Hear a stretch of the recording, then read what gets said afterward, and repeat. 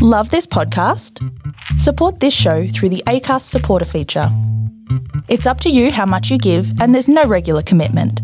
Just hit the link in the show description to support now.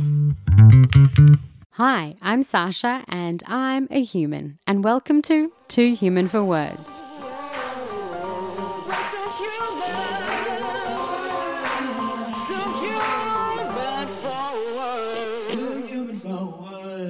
Now welcome, as per usual, make yourself comfy, grab a tea, grab a snack, whatever you need. But if you haven't been here before, this is the podcast where we talk to medical and health professionals and people with lived experience about our crossover experiences, the things that make us similar, maybe the things that are uncomfortable that we don't talk about a lot, but the things that we actually have in common that can bring us together and help us to utilize our resources better, build better communities, and fight for quality of life and inclusion for everybody. So a little while ago, I thought of maybe doing like a Weird Symptom Wednesday. You know, the things that the medical world don't acknowledge that come under whatever our label might be. You know, like the little niggly things. Like I get this sort of, and maybe it's like nerve pain, I don't know, but it's like a bruised feeling on the top of my head as if I've had my hair in a super tight ponytail or bun all day, except I don't because it hurts. Or this is a really weird one. Maybe you can help me out with this. Sometimes it's quite often, or it goes away for a while, but when I really need to wee at nighttime, I'll wake up and like my feet will hurt so much and I'm distracted by the pain until I'm like, oh, I just need to get up and like go to the toilet. Like, it's so bizarre. It's so weird. So I don't know, like, tell me, what are your weird symptoms? Like, another one of mine is that when my right thumbnail grows just a little bit too long, it really hurts the joint in my thumb until I cut it back or file it back. Like, so bizarre. Bodies are so weird. So yeah, what happens with your body? Like, what are these things where they're just like, I don't know. Like for me, even with like my hair one, the doctor was like, I think you're just like overreacting or like making that up. And it turns out when you talk to people like in the fibromyalgia community, they're like, no, that's real. So yeah, tell me, like, what are the weird stuff your body does that you're like, I don't know where it comes from. It's probably connected to something. So today, our guest that we're talking to is Fur Whale. Fur actually was one of the people that was right at the beginning of this whole journey. In 2017, I did her public speaking course called She Talks, My Big Idea. And it was a course where people who had an idea to share but weren't public speakers worked for 10 weeks to produce a talk about something really important to them that they wanted to share. And so that's where this whole sort of concept came from. Back during those workshops, I got to know Fur really well, and I had no idea that she experienced quite a lot of chronic pain and chronic illness as well. And I had no idea for a while until she told me.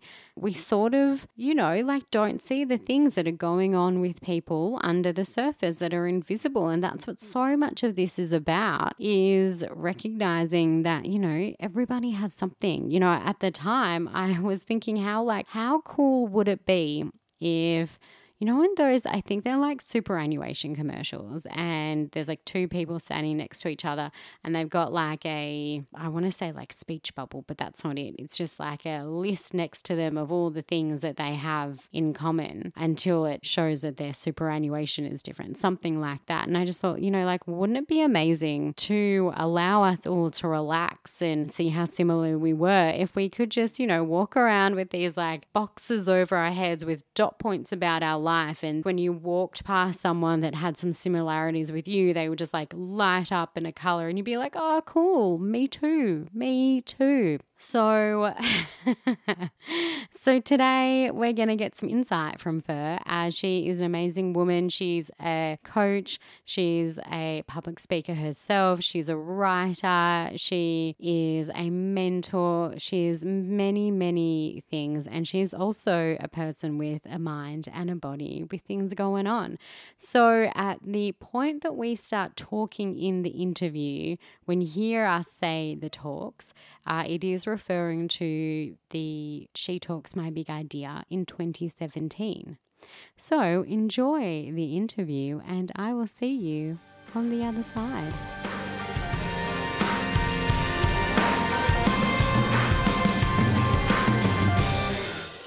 So firstly, would you say that you are mainly a public speaker and public speaking mentor? Is that what you would say? Yes, I'm a public speaker.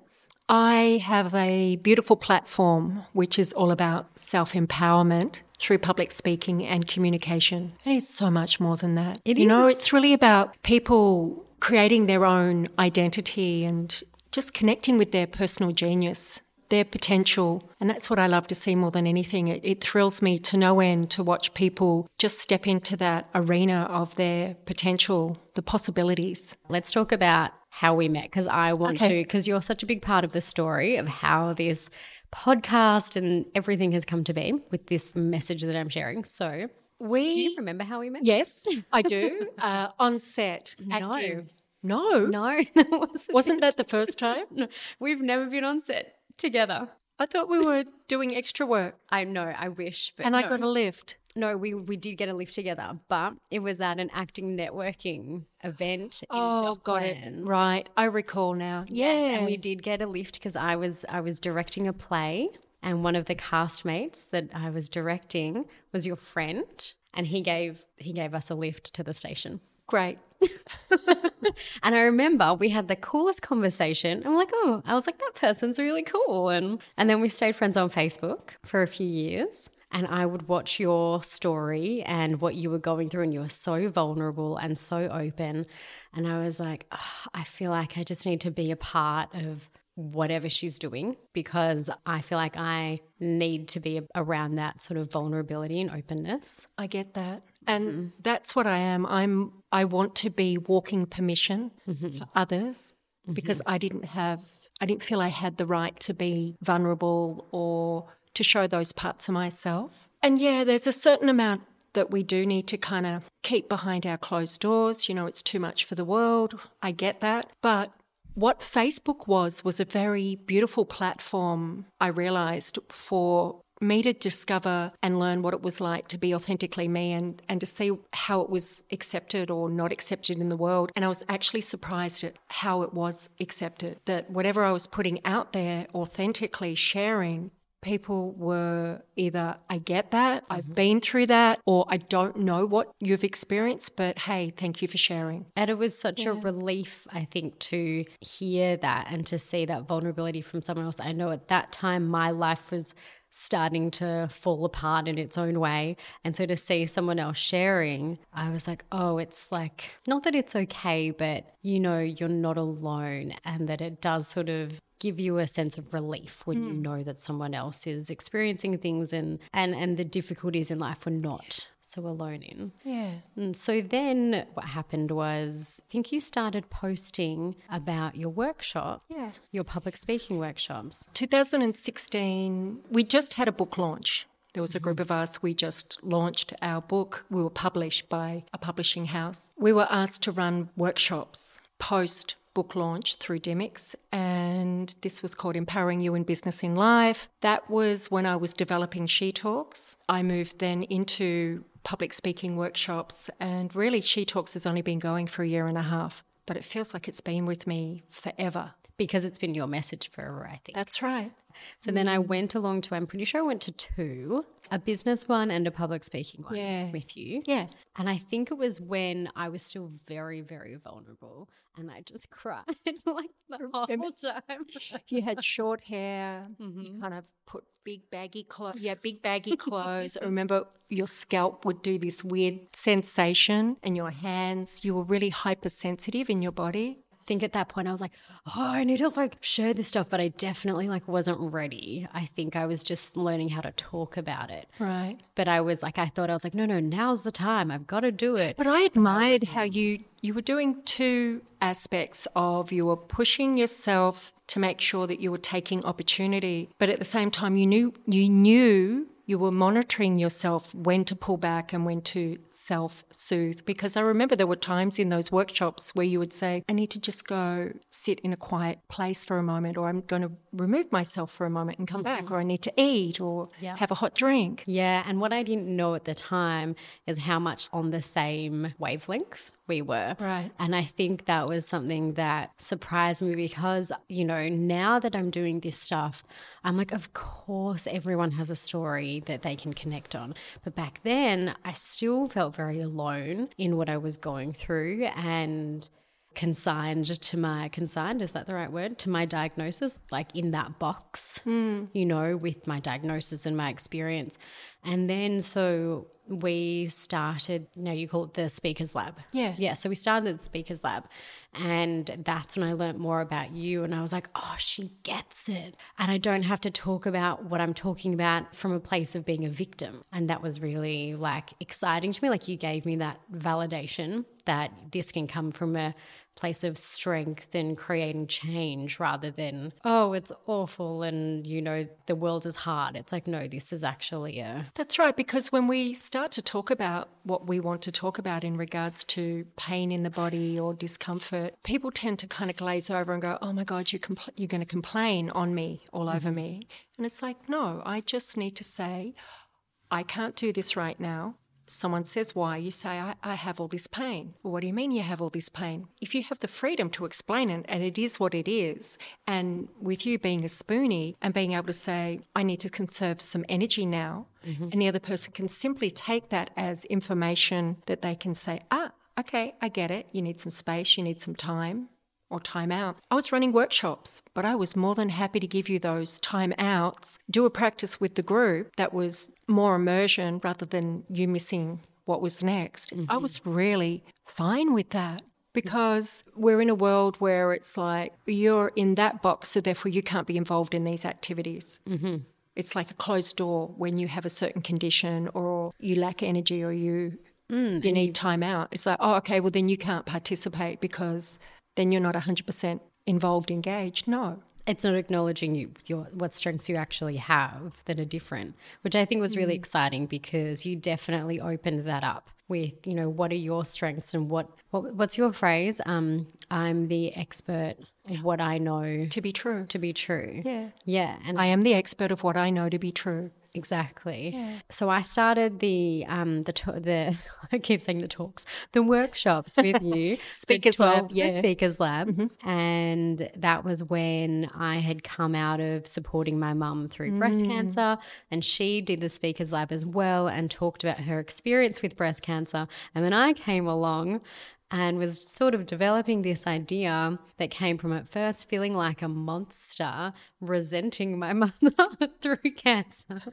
and realizing that having chronic illnesses myself and watching her go through cancer was like a big realization of being able to compare our experiences. And actually see the gaps in the system and where she was supported and where I wasn't, but then how we were both the same.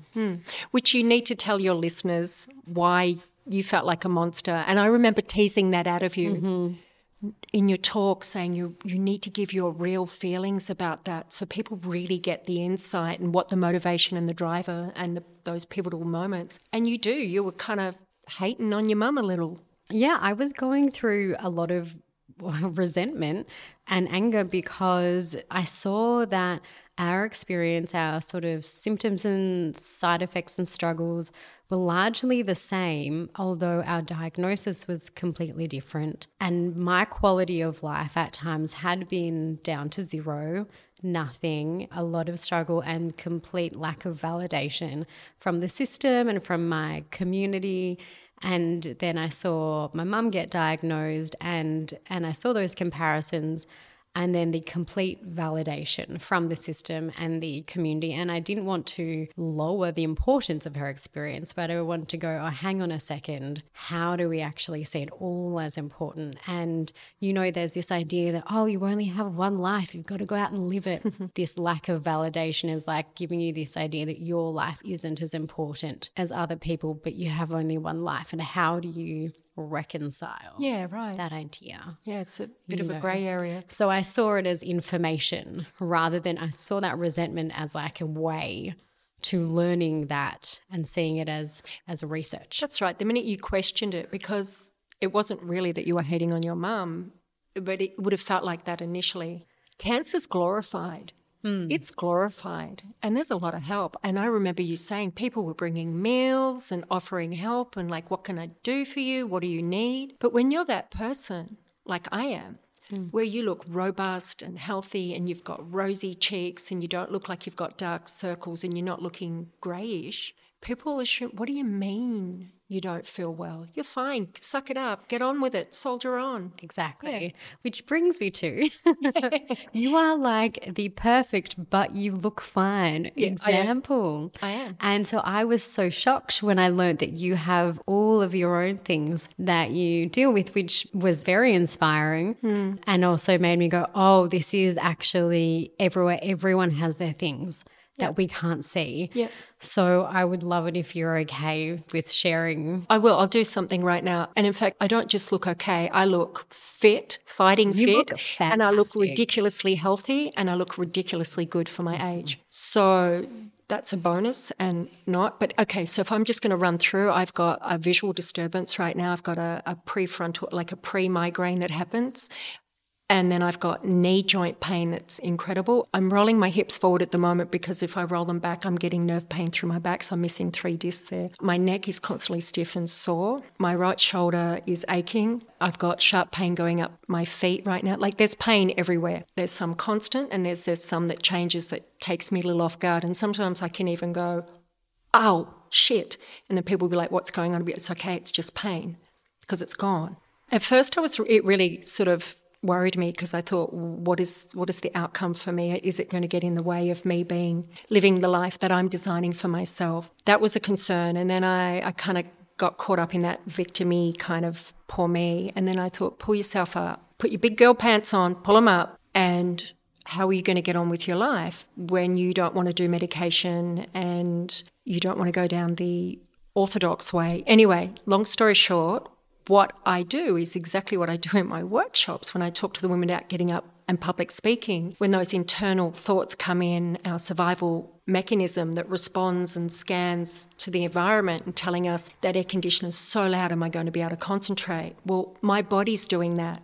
That pain is so loud, am I going to be able to concentrate? So I've become really good at what I do in my workshops, which is I tell the women which thoughts to place significance on and engage with, and then just swipe them to the side, like Tinder, swipe left, or like in meditation, like clouds, just let them pass. So there's certain pain and I'm assessing, does it need my attention? Do I need to stretch? Do I need to bend? Is it going to go away? But I don't let it get in my way. And I'm not sending it away, I'm just putting it to the side.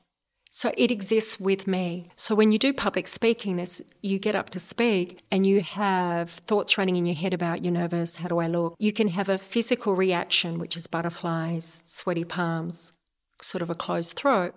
You can still get up and speak despite those feelings in your body. So I'm a living example of what I teach, and I just have accepted that now. So how did you get to that? Yeah, how did you sort of start on the road? Was there a point where you went from being disempowered in that way, or how did... I was definitely disempowered when I reached a point where I'd be sitting on a train and just restless and uncomfortable in a packed train, and you've got people next to you and you can't really kind of adjust and move and stand up. In fact, there was nowhere to stand up. I'd go to get off the train and I'd be hunched over like an old woman because my hips and my back had locked up and it was like excruciating. And then I realised I couldn't walk and I'd have to call an Uber. It gets that bad sometimes. I was so sad and depressed about it for a moment, and then I wasn't getting empathy from the doctors And I was getting told, I don't think it's as bad as you think it is. We think it might be hypochondria. I'm like, are you kidding? You've got no idea how I'm just like, I'm okay with this.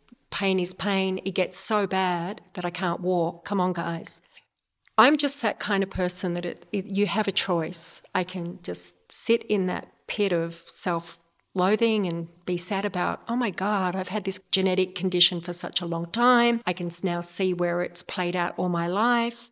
And I wish I had known about it before because I could have managed my health better. Instead of doing all of that, being stuck there and going to doctors and getting x-rays, I actually stopped going to the doctors for a while. I stopped going to the specialist. I stopped the medication. And I just started working on self-mastery of my mind, going back to yoga, green juices, just self-care, but especially in training the mind on how to manage this pain. And what about growing up? Did you find that you had support or did you have to like fight for I didn't have it as a kid as far as I knew. I was robust. Although I can look back and see how it's been progressing because it's ankylosing spondylitis. It's an autoimmune disease. It's inflammation in the body. And I started out healthy, then I went to junk food as you do, going to uni, and then I tried all sorts of recreational activities which didn't help. And then I can see where I've caused the inflammation to flare up in my body, loss of my back teeth through that. I can look back on it, but I never knew that I needed help or support. I thought I was just, I'm getting older, I'm not managing a hangover or partying. I only discovered that I have this a year and a half ago, at the beginning of She Talks, which is why it made me so depressed because I thought I'm just starting a business. What does it mean for my future? Because they were telling me, because I have bone degeneration. My bone kind of dissolves in the inflammation, but they literally said your bones are going to dissolve. It was a really dramatic statement from a doctor. What was really empowering for me was I suddenly realised, hang on a minute, this is one man's opinion. Let me go to another doctor. I got another doctor that was similar.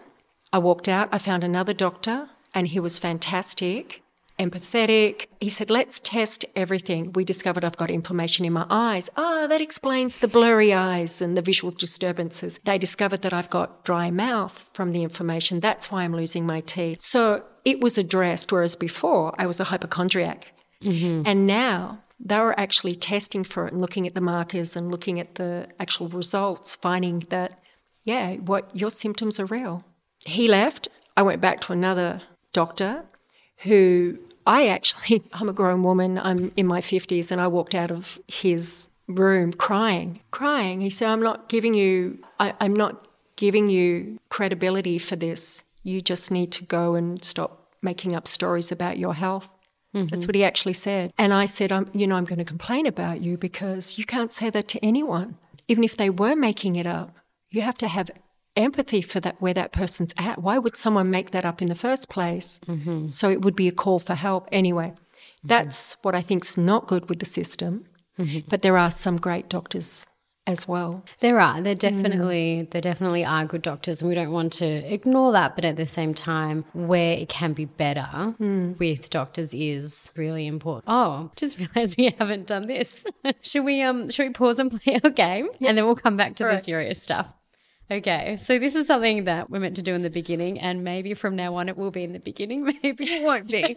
I don't know, it's part of the adventure. So this game is called the D&M game because I love to D&M. I love a deep and meaningful, and these are some mostly just lighthearted questions, and we'll pick one or two out of our little container. A lighthearted question for a D&M.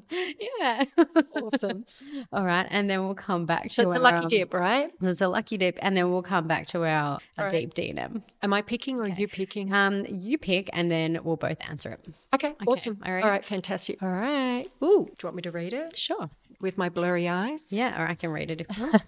Guilty pleasure, food, TV, movie, music. One of each or whatever. It could be anything, or it could be something that's not on there that you consider like a guilty pleasure. Yeah, guilty pleasure, coffee with cream but it gives my body, you can imagine, inflammation. Yeah. So I pay the price. But it's definitely a guilty pleasure. Yeah. I have a podcast that I listen to and I call it like my guilty pleasure because I'm not necessarily learning anything from it, but it's called Your Favorite Things, or it's Your Favorite Thing with Wells and Brandy, and it's with Brandy Cyrus, who's Miley Cyrus's older sister, and Wells Adams, who was on The Bachelorette and is a radio DJ and is now dating Sarah Hyland from Modern Family. And they just talk about their favorite things like food, music, movies, whatever. Yeah, that's my guilty pleasure at the moment. Cool. Do you want to pick one more? One more. One more.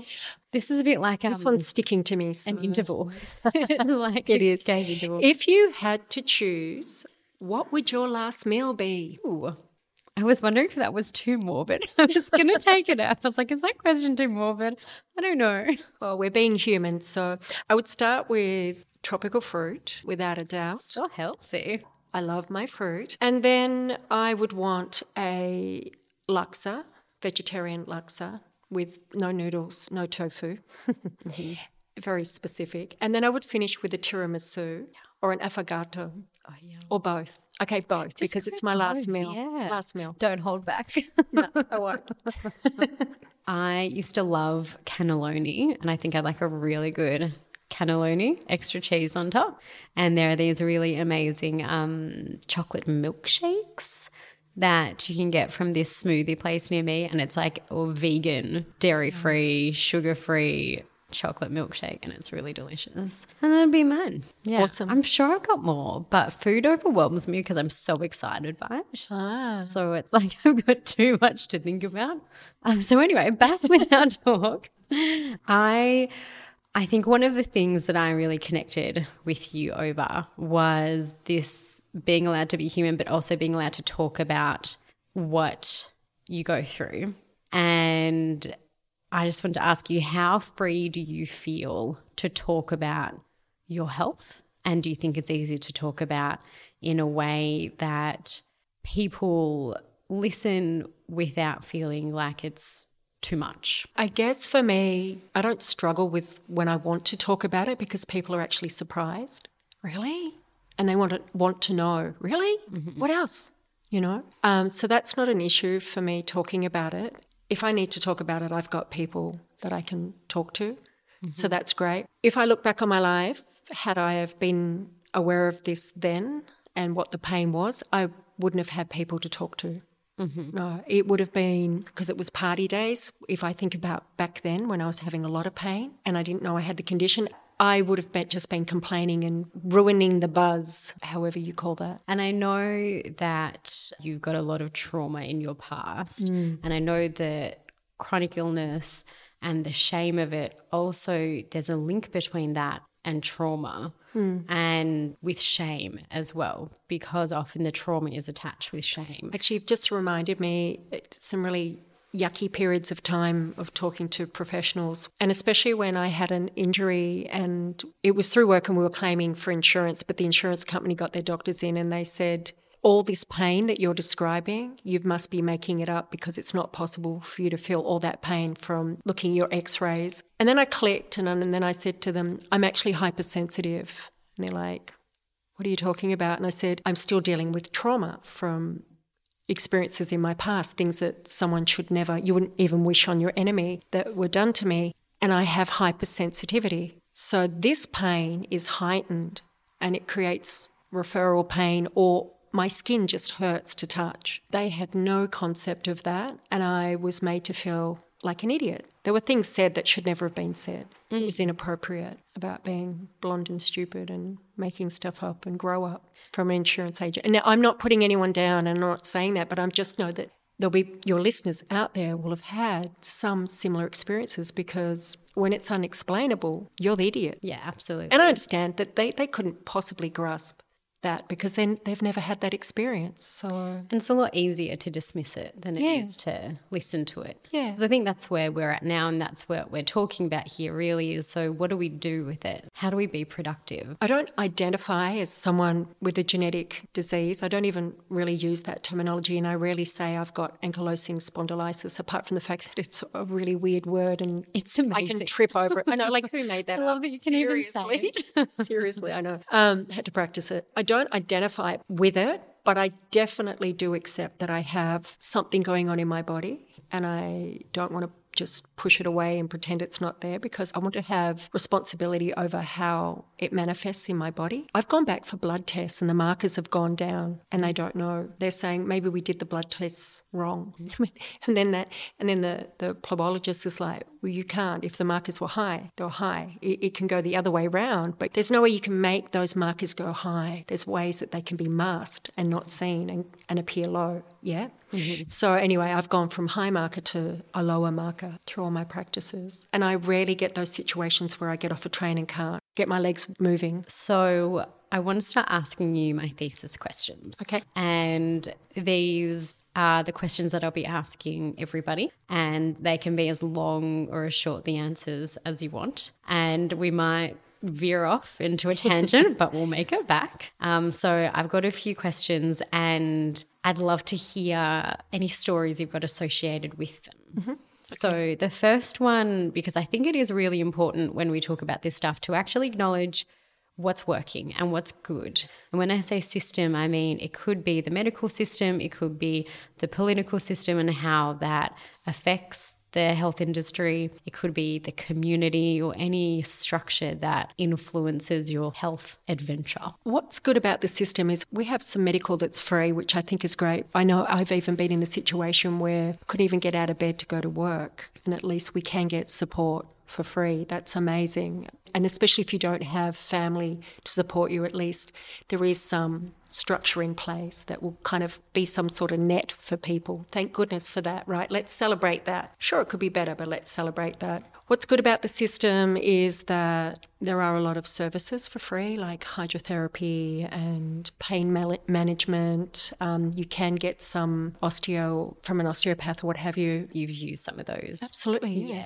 Yeah, extensively. Okay, so this could be a bit of a loaded one. If you could change the system in any way, what would you change? It would be a more holistic approach. Empathy would be at the foundation, just listening to the person, and some understanding of the psychology of the human mind for doctors would be great, where if you come in, rather than assuming that you need to get over your problem, just go away, manage your pain, or stop being a hypochondriac, if they could just understand that if you're experiencing something, you're experiencing something. Nonetheless, it's real to you. That would be a great place to start for people. And not assume that because someone looks robust, that, because I get that that belief's there, I do, but to accept that someone's not well despite how they appear. And if something's unknown to them, it doesn't mean it's not occurring. Mm-hmm. So an understanding in that. Holistic practices, more holistic practices would be great. I couldn't get an acupuncturist. Mm-hmm. I really struggled to find one in the system that I could access for free at the time. The next question I have is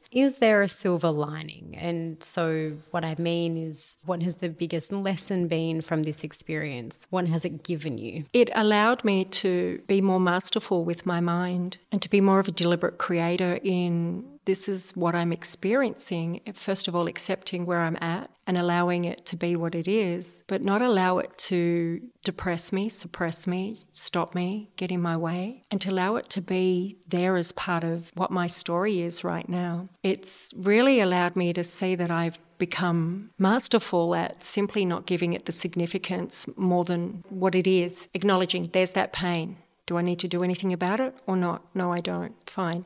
And it can be there. So I coexist with it. I'm also in that realm of, I believe that I can uncreate it, and that's where I'm heading. So what does quality of life mean to you? Oh boy, I remember that's what I thought I'd lost. Energy is part of quality of life. Enthusiasm is part of quality of life. Being able to think clearly is part of quality of life. And I felt for a time there when it was chronic, when it was really bad, that I didn't have those. I didn't have clarity of thought or thinking, and I felt stupid. I didn't have energy, and I didn't have enthusiasm. Apart from the fact that I had to get an Uber from the train, that's one thing, but the fact that I didn't have the energy to even sit at a computer. So for me, that's quality of life. And now I know how to generate those.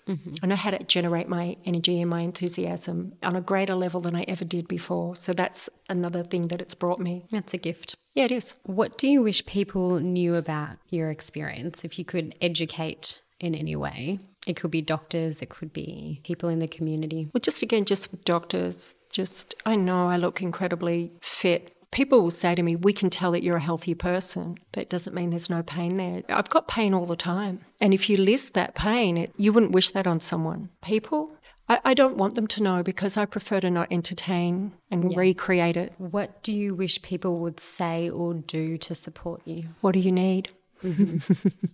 What do you need? Because sometimes I am doing it all alone, and I don't want to be that person that says, I'm in pain right now. I used to. I'm better at it. But I would say I'd get on a train and I wouldn't ask for a seat because I look fit. I was considering what they would consider. They'd consider, oh, you look healthy, you look fit. Why are you asking me for a seat? I'm the same. I don't really need people to know what I'm experiencing if they would know how to support me. Talking about the details can bring you down, but just having that support around is so much more powerful. Yes, Sasha, because I made a choice to tell every member in my family. And I said two things: go check, go get your blood test. And the other one is because I don't want to have the conversation about it. Don't say I've got a disorder or a disease, but I just want you to know there's times where, like sometimes I've got a frown on my face and my niece will say, what's wrong? And I'll say, I'm just moving through some pain at the moment. She'll go, oh, do you need anything from me? And it's so nice when they say that, but without going, oh, you okay? Like, oh, that's, I want to be practical about it. Yes. I don't want it to get in the way of me living my life the way I want to live my life. But telling my family was the best thing. I have the ability now to just say, hey, do me a favour, lift that for me, move that for me. And it's not, oh, you got two legs. Yeah. But right? It's more proactive and productive, don't you think? Like with quality of life, you sort of want to get back to being proactive and productive, and the more you feel like you have to explain yourself, the less you can do that. It's true. Yeah. Yeah, absolutely. Yeah. We're almost done. I know, right? I think we are. Yeah. I just want to ask you, with all this now, you know how when I've been thinking about this, it all comes back down to being human and about realising how we have so many overlaps that we can relate to each other in so many different ways. I'd just love to know from you also, like, what is it to you to be human? How has this helped or hindered in your humanness? Yeah, absolutely. So, because I'm a bit of a soldier on person and keep everything under wraps, it's actually really freeing to show my weakness, because it was a weakness, to be honest. It really was a weakness for me, and it didn't fit in with my identity or my picture of my strong genetic makeup, being robust all my life, or so I thought. I've lost the question. My brain I'm getting tired. Yeah. Oh, being human. And there we go, I'm being human. I'm actually really good with being human now. I wasn't before. That's what I was saying. I was usually soldier on and hide things away. Now I accept, and, I like it because sometimes someone will say, oh, like they'll criticise why you didn't remember something, and I'll say, hey, I'm human. We all do that, and I won't even attribute it to having a disorder or whatever. But the fact is we are all human, and whatever it is that's going on for us, we're allowed to be. Mm-hmm. We really are. I want more empathy in the world, and just let people be where they are. It's so true. Yeah. Definitely. It's a really important reminder, just saying that we all actually have something.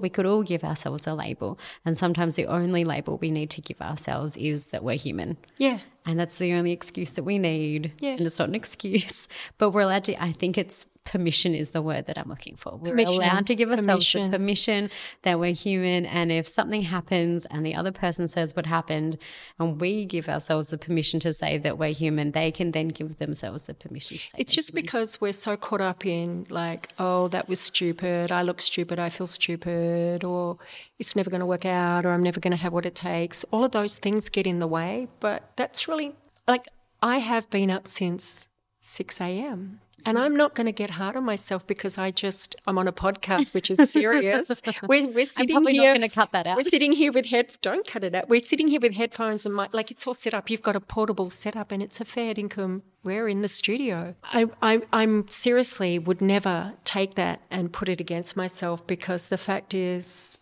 when you look at it practically, I put in a big day and I've given all of my energy to these women in a workshop, and now we're sitting down and doing a podcast. And when I sit and stop, more I stop and the less I'm doing, the more I notice the pain in my body, and the more you can sometimes buy into it and it'll take me off track, or I'm just literally tired. I'm done.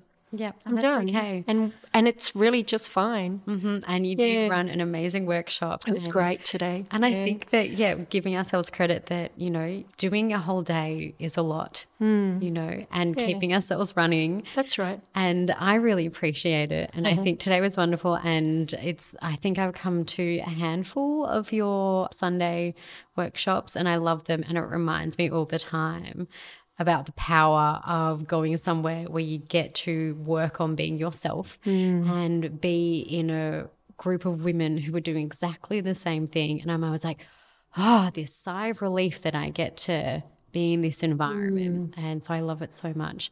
And before we go, is there anything else that you would like to say or share, or I don't know, any last thoughts? I just think, because I think it's important just to accept when you are vulnerable, because I'm the kind of person that if I was going to fear anything, it would be that I wasn't completely present for the women in the workshop, and that I wasn't giving them everything that I had to my fullest ability, and that was a concern in the past. But the fact is that I can now be in the workshops and I can be just really authentic, and that has more weight than me acting like I've got it all together and I'm a facilitator who doesn't have any struggles physically. It gives them permission for whatever's going on for them. And here's the thing, we're all human, we all have something going on, and we're all hiding it under the carpet, Absolutely. To clear my throat. But if we're authentic, then we wouldn't actually bang on about it. If we're all really authentic, we'd be like the same thing. It's like, I've got this, I need to talk about it now, and now I don't need to talk about it, or I need support. I don't need support. I think it lets us release it rather than hanging on to it, definitely. Yeah. Anything unspoken needs to be voiced. Yeah, voiced, and I think given permission to, and then I think then that lets us give it less weight. Actually, that's the thing about doctors. If they could just, and that's a really profound practice, is when we can sit with people where they're at, accept where they're at, allow them to be who they need to be, and then people will naturally evolve from that. And if a doctor could do that and accept where we're at, provide us with the services based on that, rather than whether he thinks you really have it or you don't really have it. Just provide those services. I know probably there's not enough money for that, right? To provide everyone with services, but... Well, I think there's ways and means, and if there's ways of looking at how other countries do things. Yeah, that's right. Definitely looking at... Europe has a pretty good system, and Switzerland, is it Switzerland or Sweden? I think it's Sweden. Sweden, it is the cold one. Before I was, while I was misdiagnosed, I went through a whole lot of medication, just trying to work out what was working. And at the time, or finally when I got diagnosed and thinking about that time when I was misdiagnosed, I was like, if only they just looked at my symptoms and what was I experiencing then, that rather than trying to go by this diagnosis that may or may not have been correct, what about just my experience and working on helping that? So I think definitely. Yeah. Just address us where we're at. Take us where we are at, because that's where we're at. And it doesn't matter. I mean, everything's created in the mind anyway, so. Well, thank you. I just want to voice how nervous I've been and just say thank you so much for being here. I've been so nervous, and I'm hoping that you'll come back and talk with me again, and then I'm sure we'll have a whole lot of other stuff to talk You're through. gorgeous. So you're crazy. So that was the amazing fur whale. You can find her resources at She Talks on Instagram and Facebook. She also does these incredible lives, usually on a Saturday, that are really fun and lots of amazing insight. And she has a program coming out called the Morning and Evening Mindset, which, you know, as it states, is about building an amazing, clear, motivated morning and evening mindset, which I have done and is absolutely amazing. It's funny, you know, because this interview that you just heard was like, I think it was actually the first interview that I did, and listening back to it, I'm like, oh my gosh, in the scheme of things, it wasn't that long ago, but whoa, I sound so little, I sound so young. And I'm sure, as you can hear, there was some words in there that I'm sure you know what I meant to say, what the word was that I was looking for. But I mean, even in the last 2 years, so much has happened in the world. And I think to all of us personally, it's really quite funny to have something to listen back to and be like, oh, I feel like, I don't know, I feel like I sound like a different person. So it's quite funny how that works. Thank you so much for being here today. So give us a follow on Instagram and Facebook. If you haven't already, subscribe to the podcast. Download each episode when you listen to it. Then you can get rid of it, clear the space after. Give us that beautiful 5-star rating. You know, as I said, I just hear the other stars don't work. If you want to support us a little bit more to help keep the lights on, you can become a Patreon subscriber. There are plenty of perks coming soon. And I would like to give a massive thank you to Monique Egan for our super rad logo for this super dope theme song, Sean Fox for the music, and Alex Clark of Artie Rex for the vocals, and Chris Bennett for additional editing, polishing, putting the pieces together, and counselling me through putting this into the world, as well as just all around smashing it. This podcast was recorded on Boonwurrung land. I will see you next week. And remember, we are all human.